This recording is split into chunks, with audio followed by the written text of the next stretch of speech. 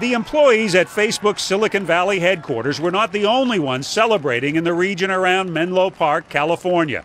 William Collick is certain at least a few of the newly rich will be dropping by his luxury car dealership to try out Lamborghini models that can cost more than $380,000. We're very excited, and definitely congratulations to all those involved in the Facebook IPO, and we're here to help in any way possible. Ken DeLeon drives a $100,000 plus Aston Martin.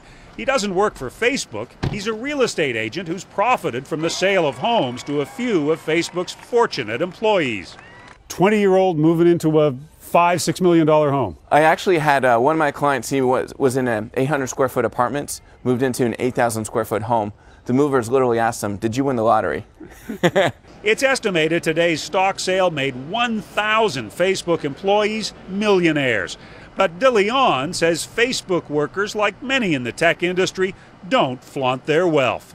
My client, who's 100+ million, he drives a Toyota Prius. So, you know, they're still centered. With companies like Google and Apple also thriving, there's now so much money in Silicon Valley that even modest homes fetch prices well over $1 million. And there are multiple buyers. This one listed at $1.4 million and sold for almost $2 million.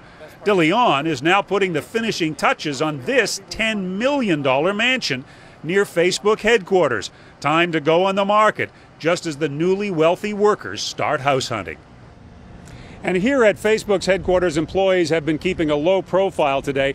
But by one calculation, the average worker here is now worth $4.9 million, Nora.